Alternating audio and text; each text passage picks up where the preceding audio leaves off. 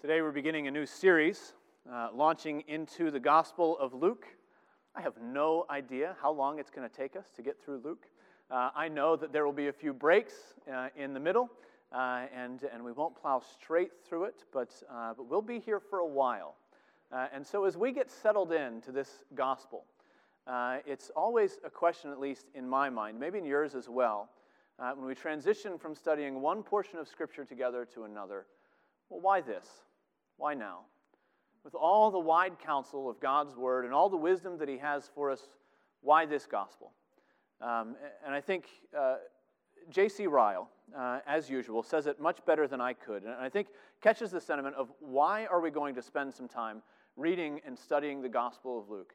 Stories that very well, certainly you know very well already. Things that you've heard, things that you're acquainted with, and yet we're going to hear them again. Here's what J.C. Ryle has to say. He says, "It would be well if professing Christians studied the Gospels more than they do. No doubt, all Scripture is profitable. It's not wise to exalt one part of the Bible at the expense of another, but I think it should be good for some who are very familiar with the epistles if they knew a little bit more about Matthew, Mark, Luke, and John." Now, why do I say this? I say it because I want Christians to know more about Christ. It's well to be acquainted with all the doctrines and the principles of Christianity. It is better to be acquainted with Christ Himself. It's well to be familiar with faith and grace and justification and sanctification. They're all matters pertaining to the King, but it is far better to be familiar with Jesus Himself, to see the King's own face, and to behold His beauty. This is one secret of eminent holiness. He that would be conformed to Christ's image and become a Christ-like man or woman must be constantly studying Christ. And so that's what we're going to do. We're going to begin today in Luke. We're going to read just the first few verses of his introduction before we finally begin to start in the narrative, Lord willing, next week. But this is what we're going to be doing over the next few months, few years perhaps. We are going to be studying Christ, looking to our Savior, gazing on the face of the King, and praying that the Lord would make us more like Him. So before we begin today in Luke, we're going to pray. You can find that reading on page 855 if you picked up a Bible on the way in. Today reading Luke chapter 1, verses 1 through 4. But before we do, please join me as we pray together. O Lord, our gracious God, we would see Jesus. We pray that as we come to study this gospel account of our Savior, you would show Him to us. You would show Him in bold relief, that we would see Him with eyes of faith and believe in Him, with hearts steadfast in your word. O Lord, you need to overcome our sinful unbelief in order for that to happen, and so we pray that you would. Continue to break away the shards and pieces of our stony hearts. Continue to cause us to look to Jesus, our Savior. Continue to cause us to find rest in Him and the message of salvation that we have in Jesus. We pray that you would do this for your name's sake, and we ask it in His name. Amen. Hear now God's word as we find it in the Gospel according to Luke chapter 1, verses 1 through 4. Inasmuch as many have undertaken to compile a narrative of the things that have been accomplished among us, just as those who from the beginning were eyewitnesses and ministers of the word have delivered them to us, it seemed good to me also, having followed all things closely for some time past, to write an orderly account for you, most excellent Theophilus, that you may have certainty concerning the things you have been taught. Thus ends the reading of God's holy and inerrant word. May He add a blessing to its reading and to its hearing. You may be aware that there are essentially two kinds of people in this world. There are those who begin a book by dutifully and carefully reading the introduction. They prepare themselves for everything they're about to digest. And then, on the other hand, there are those that have no time for introductions. The same people who like to exercise without stretching. The same people who like to go to a fancy restaurant and have an expensive meal and forego the appetizer. If you are in the second category, the non-introduction category, I promise that I will pray for your sanctification. But in the meantime, you need to know that introductions can be very, very important. Case in point is the introduction to Dead Souls. Dead Souls is a Russian novel written by Nikolai Gogol.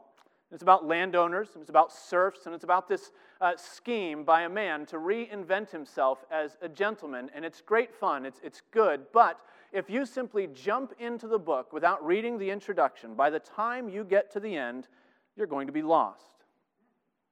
That's because Dead Souls is typically published with 2 parts in the same volume, 2 parts, and as you move from part 1 into part 2, you're going to notice some things. You're going to notice that there are holes in the plot. You're going to notice that certain thoughts break off mid-sentence. You're going to notice footnotes telling you that the manuscript is missing. Now, of course, if you had just read the introduction, you would know that Gogol actually, originally, intended to tell his story in 3 parts.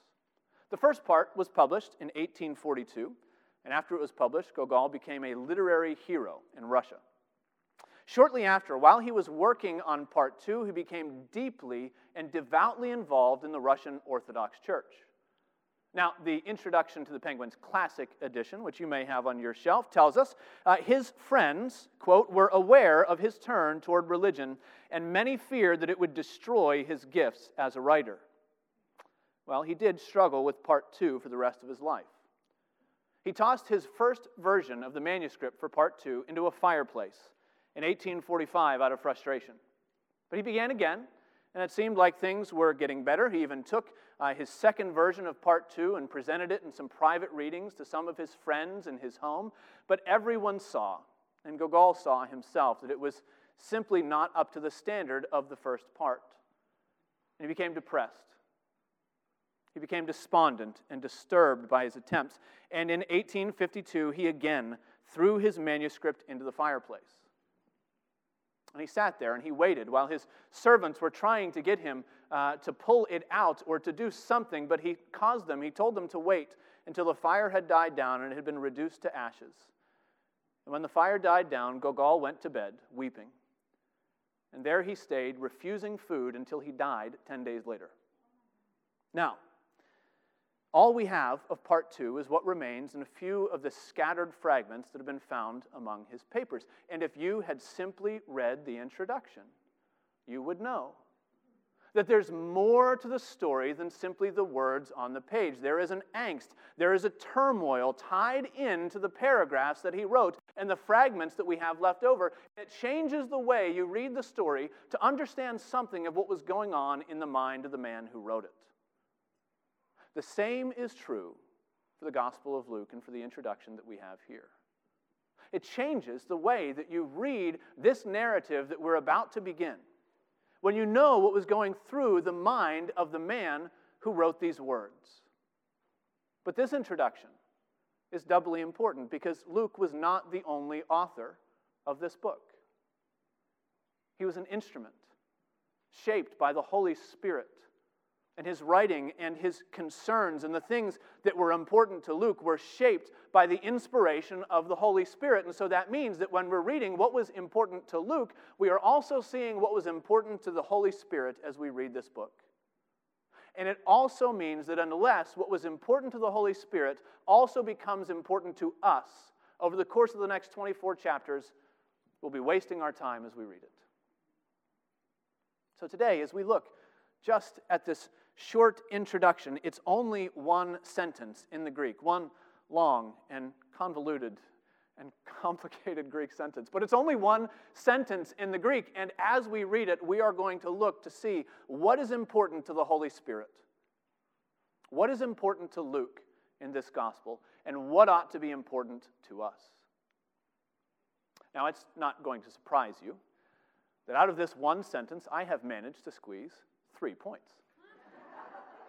And I really do think that there are at least 3 concerns. Maybe you can find a few more later. There are at least 3 concerns that the Holy Spirit, writing through Luke, has for his people as we approach these 4 verses. And those three concerns are fullness and truth and assurance. What we need to see in this introduction is fullness and truth and assurance. We begin with the fullness part. And there is a certain fullness to the story of Luke's gospel. That is, to the way that he tells it and the details that he gives us. And this, in part, is what the church has loved about Luke's gospel for the last 2,000 years. We have some details in Luke that we cannot find anywhere else. Luke is the only one who tells us the stories of Zechariah and Elizabeth, who relates to us the appearance of Gabriel and the announcement to Mary. He's the only one who gives us a portrait of Christ as a youth in the temple. He's the only one who gives us the parable of the prodigal son and the story of Zacchaeus and so many others and the raising of the son of the widow of Nain. And there is so much here that we cannot find elsewhere. There is a beautiful abundance to the picture of the Savior that Luke is painting through his gospel. And that happens in part because he says in verse 3 that he has followed all these things closely for some time. He's traced them back all the way to their roots, and he wants to make sure that we do not let go anything that we need of the details of Christ. But even with all of the fullness, even with all of the detail that he does give us, the fullness that grips Luke is not a desire simply to tell us everything that we could know about Jesus. Not even everything that we would want to know about Jesus, because there is a lot that we want to know about Jesus that Luke doesn't include, nor does Matthew, nor Mark, or John. And this is one of the things that differentiates a gospel from a biography. Biographies want to show you the sum total of a person's life. What their home life was like growing up, what their fears were and their ambitions, what they did in those boring years before anybody knew who they were. And they try, good biographies try to wrap it all together and give you the most full picture possible of a person so you would know them and know their thoughts and the way that they lived in the world. And Gospels are much more selective. They choose some accounts, they leave some out, and all of the Gospel writers do it. And even if we took all of the details that we have in all four Gospels, we still would not have an account of the vast majority of Jesus' life on earth. There's a lot that they leave out. And so there is a fullness to Luke's Gospel, but it's not the most important fullness, just to give us a picture of Jesus. And that's because the most important thing about the Gospels is not that they show us the fullness of Jesus' life. Rather, the most important thing about the Gospels is that they show us that Jesus Christ himself is the fullness of all that God has been planning to do in the history of creation since its founding. Jesus Christ is the climax and the culmination and the fullness of God's work in humanity. That is what captivates Luke. And that is what we need to see as we read this introduction. That's the point of verse 1. Luke tells us that many, he's not the only writer. Perhaps he speaks of other gospel writers like Mark or Luke. Perhaps they were simply people who in their own communities knew something of Christ and simply had to write it down before they forgot it. But there were many others who wrote, he says, many who have undertaken to compile a narrative of the things that have been accomplished among us. We could perhaps translate that accomplished in a different way. We could say the things that have been fulfilled among us, the things that have come to completion among us. And there is this sense of climax in the coming of Jesus and in his ministry and his life and his death and resurrection and his seating at the right hand of the Father. Here is the pinnacle of all that the Lord has been doing in creation. Here in the gospel of Jesus Christ is a climax to what God has been planning and preparing throughout all the history of existence. This is, in a sense, an Ephesians 1 moment. You remember in Ephesians 1 that it tells us that the Lord had a plan. Before the foundations of the earth was laid, the Lord had a plan for the fullness of time. The zenith, the pinnacle of what the Lord was doing, and his plan was to unite all things together under Christ. Things in heaven and things on earth, powers and principalities, that is the Lord's plan. And when Christ shows up, the time is fulfilled and the kingdom is here. There's a fullness, there's a climax about the events that happen in Luke's gospel. You're going to see that pretty soon. Because as we go through, especially the first few chapters in studying the incarnation, we're going to hear through Luke's words, the Lord speaking to his people and saying, I've sent my Son as I promised. I am the God who remembers his people. He is the one who has come exactly as the prophets foretold. And now there is a culmination. Later on in our studies, we will get this, as this is really sort of the central thrust of the whole gospel at the end of chapter 9. You may recall that at the end of chapter 9, it says something very important, that the Lord set his face toward Jerusalem. Christ himself was looking toward the climax. And everything else fell to the wayside, preaching to cities that didn't want to hear him, and healings and miracles, and everything else is put on the back burner because his face is set toward Jerusalem, because he's looking for that culminating point, that fullness, and that's what he's telling us. Luke is looking to Jesus, and he's saying he is the fullness of what God is doing, and this is what the universe has been holding its breath for. Now, I know some of you here aren't reading the King James. And if you're reading the King James, in the first verse, it reads a little bit differently, doesn't it? It says that people were writing not about things that have been fulfilled, but rather, the King James says, people undertook to write about the things which were most surely believed among us. Now, that's okay. It's not a manuscript issue. If you care about that sort of thing, it's not a Byzantine text versus Alexandrian text. If you even know what I'm talking about, it's not a textual variant. It's a translational issue. It's the same Greek. It's the same word behind it. And it really is the issue of how do we translate and how do we think of this idea of something in Jesus' ministry coming to completion. And the question is, are we talking about the fullness of events, or are we talking about the fullness of faith? Have these events been fulfilled, or have people been persuaded? And quite frankly, either one kind of works. They're both okay translations, but here is the connection between those two, between persuasion and fulfillment. The point is, why in the world would a Gentile care to be persuaded about the things that have happened in Nowheresville, Judea, unless the things that have happened in Nowheresville, Judea are much larger than this one tiny place in one tiny corner of a vast Roman Empire?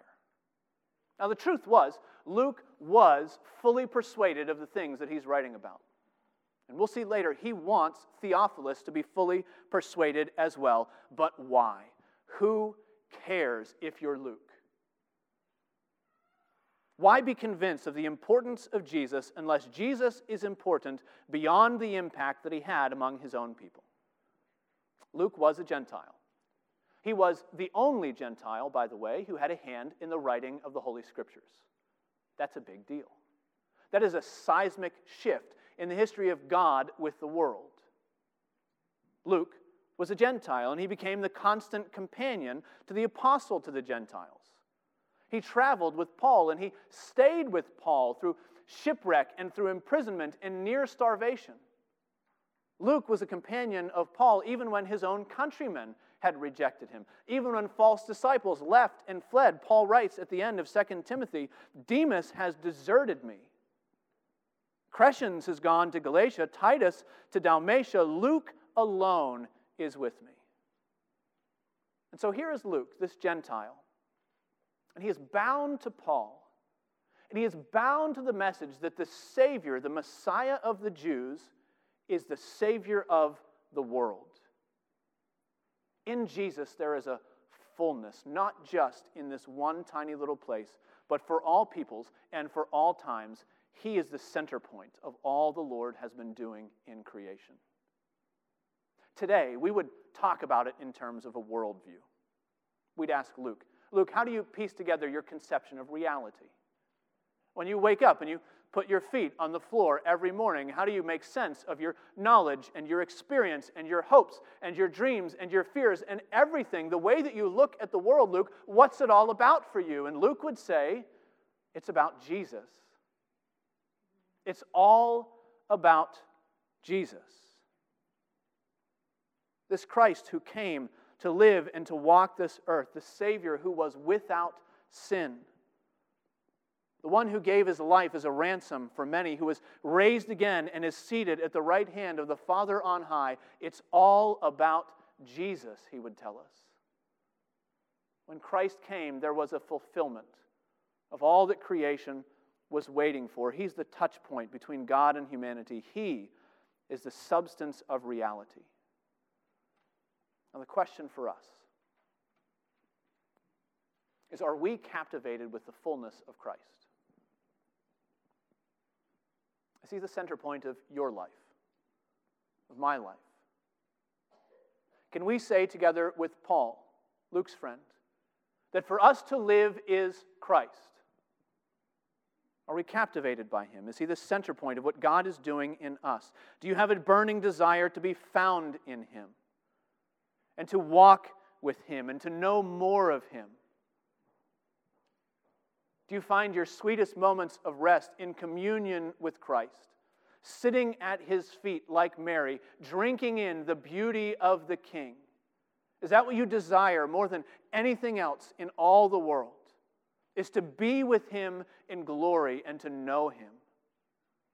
Are we captivated with the fullness of Christ? Is he the center of our reality? This is the concern of the Holy Spirit, that all of God's people would be enthralled with Jesus, and that we would know that he is the fullness of God's work in us. So here's the first concern in these few brief verses. The Holy Spirit, writing through Luke, is concerned that we would know the fullness of Christ. Secondly, that we would know the truth of Christ. You know, the way a person begins a narrative, a story, makes a great difference in the way that you listen to the rest of it. When somebody begins a story to you saying, long ago in a dark kingdom far off somewhere, you know what you're in for. You get ready for a parable, some sort of make-believe, some sort of fairy tale. But when they begin their account and they're talking to you about eyewitnesses and facts that can be checked and other people and situations that can be cross-referenced and set one over the other, you know that you're not looking at a fable. You're not in the realm of myth. The person who is presenting their account to you is saying, this is true. And this actually happened. In fact, Luke seems to be almost inviting us, or at least he was inviting Theophilus to double-check what he was being told. Because above all else, Luke wants us to be convinced that this gospel really happened. It happened in space and time and history. Jesus really healed the blind and cleansed the lepers and raised the dead. Jesus actually preached good news to real people. Jesus literally died and was buried and was raised again. It happened. That's the point. Luke wants us to be utterly convinced of what one pastor calls the having happenedness of the gospel. It's reality. And that's a central question, isn't it? Dale Ralph Davis has an analogy. He's a pastor that I like to listen to, also from Western Pennsylvania. Just a tidbit. But Dale Ralph Davis has an analogy that I think is simply too good not to use here. He says, imagine that you are going to attend an Olympic diving event. And they've got that high platform that looks way too scary for anybody to be on. They've got that high platform, and the crowd is all there, and the judges are prepared to dole out their scores.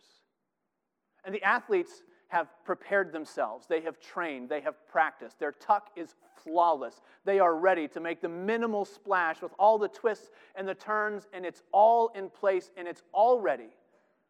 But there's a question that needs to be asked, and that is there any water in the pool? Is there any water in the pool? Because if there is not, everybody else can go home. And you can chuck the rest of it, and there's no point even being there. And the truth of the gospel is the water in the pool. You can have a wonderful narrative about a powerful Savior and a beautiful message of life and forgiveness, but if it's not true, it doesn't matter. And we might as well chuck it in and go spend some other spend our time doing something else on a Sunday morning. That's what Paul said.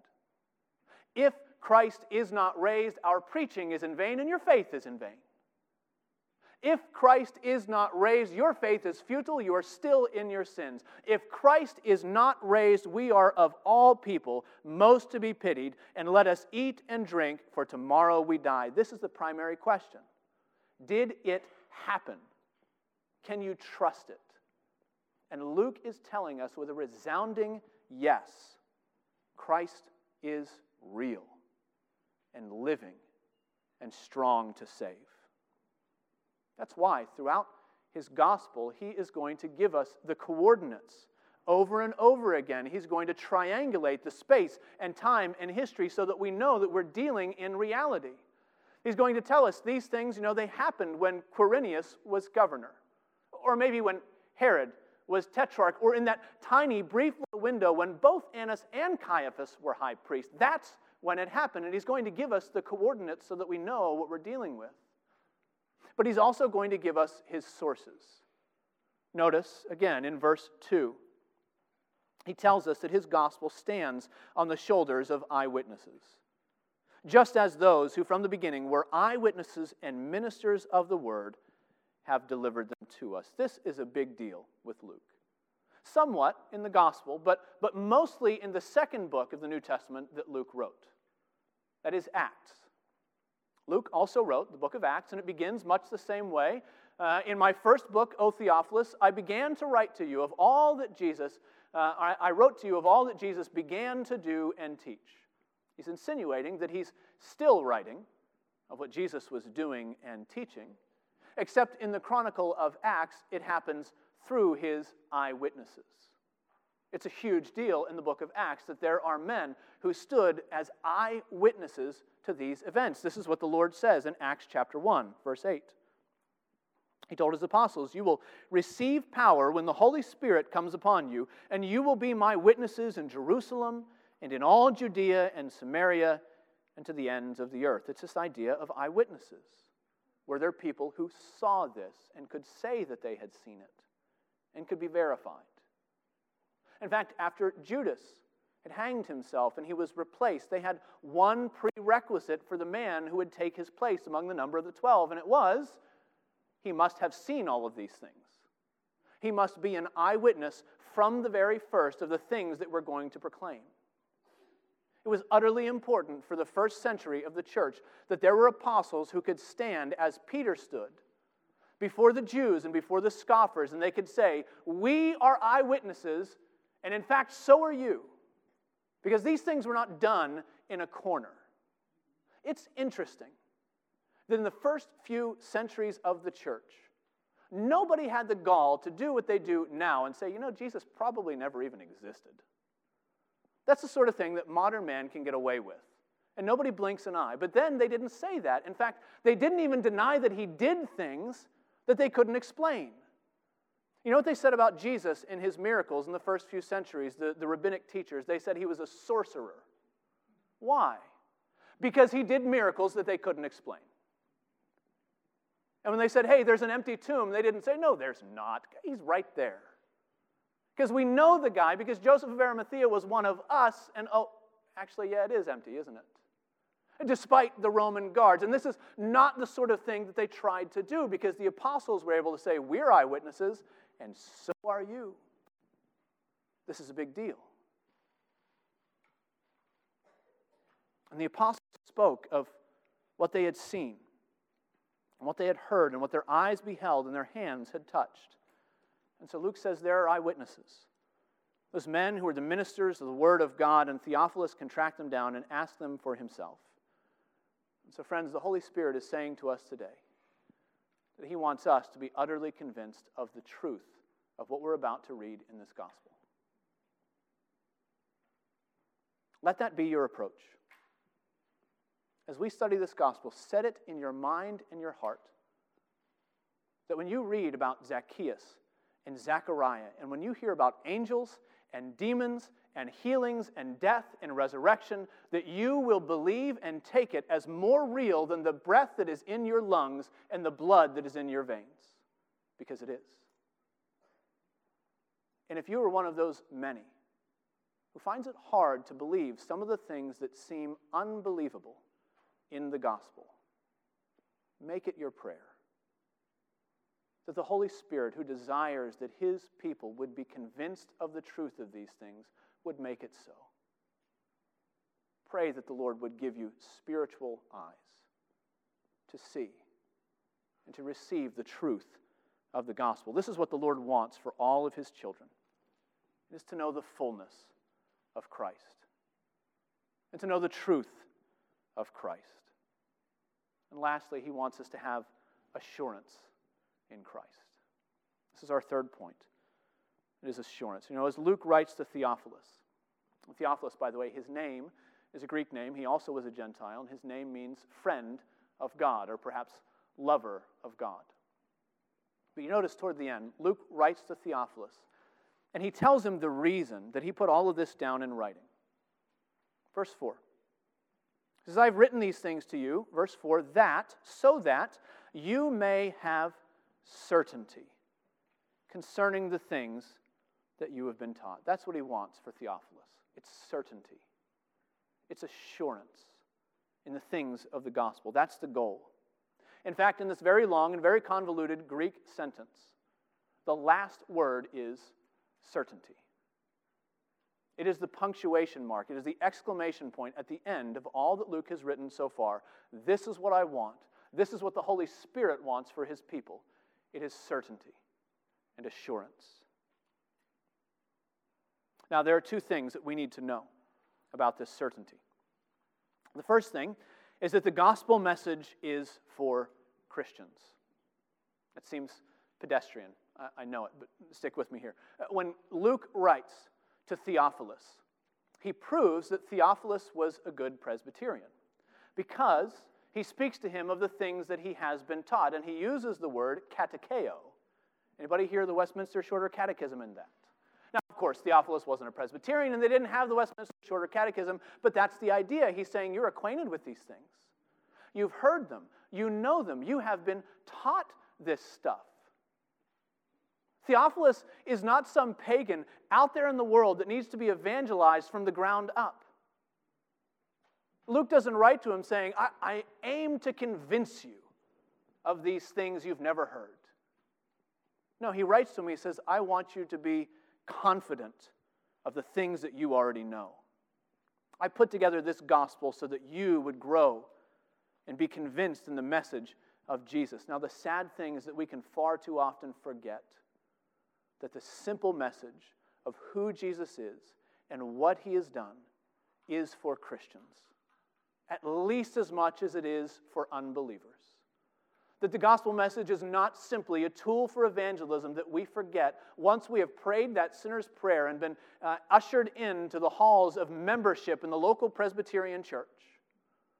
We never, ever, ever outgrow the message of the gospel. There is never a point that we move on to something that is more important, something that is more significant, something that is of a higher frame. Jesus' person and work is, as J.C. Ryle says, it is the sun of our system. It is the point around which everything else orbits. We can never get away from it. And that means that even catechized and systematized Bible-believing Presbyterians need to return to the story, the true historical story, of Jesus and what he has done. And we need to do it over and over and over again. So we need to know that the gospel is for Christians. And secondly, we need to know that assurance comes the more we know of Christ. One of the persistent issues that every pastor faces in his ministry is the issue of a lack of assurance of faith. It shows up in the counseling office, it shows up in discipleship meetings, it shows up in the hearts of countless believers. It is that nagging question in our hearts that says, I think I'm God's child, but how can I be sure? How can I know that I actually believe the things that I say I believe? Because one moment it seems like I do, and the next moment I face something and my faith seems to be shattered, and I'm not even sure if I'm a Christian. And it's this constant waffling back and forth that makes us feel like we're always on edge, and it's this issue of lack of assurance. And the reason, I think, why so many are struggling with assurance is because we're looking for it in the wrong place. We've believed too much the lie that says that if you want to find assurance of salvation, find it somewhere in you. If you want to be assured that you're a believer, look at your church attendance. Look at your good works. Look at how good you feel when you have your devotions in the morning, and look if you even have devotions in the morning. Maybe look at a decision that you made years ago. Look at your theological correctness if you want to know that you're a believer. All of these are good things. I wouldn't tell you not to have devotions in the morning and not to decide that you will follow Christ, that you and your household will serve the Lord. These are great things, but they are not where assurance is to be found. True certainty about the things of the gospel, true assurance of faith comes the more we look to the object of our faith, Jesus Christ. Faith has an object and faith has a subject, the one doing it and the one who is believed in. Christ is the object, and assurance comes as we, the subject, look to the object, look to Jesus Christ. And that's why Luke wrote his gospel, so that friends of God could see and know the Savior who delivers them from the wrath to come, so that by looking to Jesus, our faith would be strengthened. Faith in the heart of a believer is like a feedback loop. It's a self-perpetuating cycle. It happens the more we look to Jesus and find that we believe in him. And the more we believe in him, the more we look to him. And the more we look to him, the more we believe in him. And it just goes around and around. And it's like when somebody's standing too close to the microphone and suddenly there's that squeal that grows until somebody shuts off the board in the back. It takes over. Assurance is the sort of thing that we find as we look to Christ. It comes as we are more and more convinced in the witness of Scripture. Not just that we are more sinful than we could ever imagine, but as we look to see that Jesus is more capable to deal with our sins than we could ever dream possible. On February 3rd, 1890, Robert Louis Dabney received a letter. Dabney was a noted Southern Presbyterian theologian. He was a teacher of teachers, widely published, widely recognized as a master of Presbyterian theology. But now he was in his old age. He was sick. He was blind. He was near dead. And he too was struggling with assurance of salvation. And he received a letter that came from his friend Clement Vaughan, another theologian. I want to read to you as we close just a piece of what Clement wrote. He wrote, "You want more faith. Do you remember, in the stress of your trial, how faith comes? Let me remind you, although you know it. Suppose a traveler comes to a bridge, and he's in doubt about trusting himself to it. What does he do to breed confidence in the bridge? He looks at the bridge.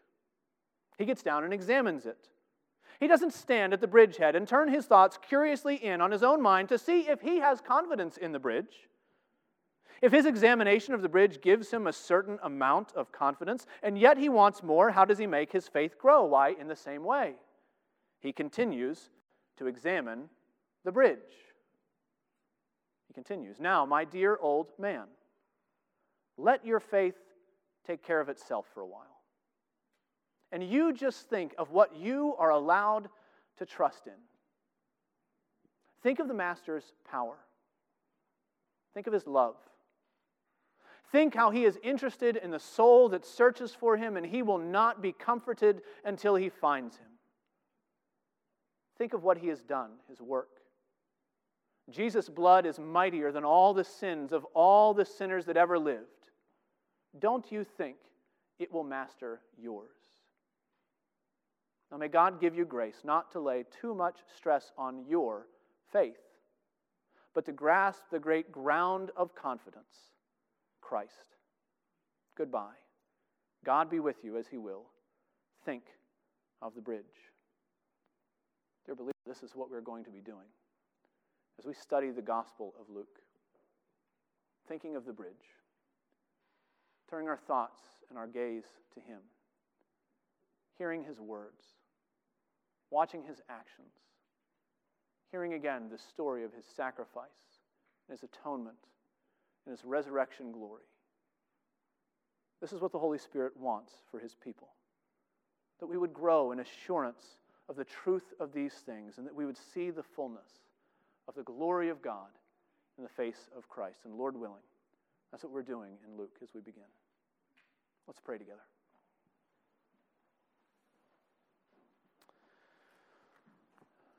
Oh, great and gracious Lord, we thank you for Christ, our Savior,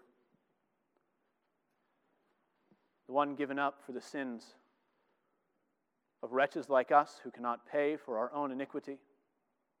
And yet He, in perfection, who knew no sin, became sin for us that we might become the righteousness of God. And it's true. O gracious Lord, break our hearts by the truth of these things, that you would remold them again after the image of Christ. Help us to look to Him and to trust in Him and to grow in assurance. We pray that if there are any here who do not know Him and are not trusting, that you would build faith today, tomorrow, over the course of our studies. Cause them to look to Jesus Christ in faith and repentance, to see His glory and His goodness. And for those who are already yours, O Lord, comfort us in our affliction, in our trial, that we would look more to you and less to ourselves, we pray in Jesus' name. Amen.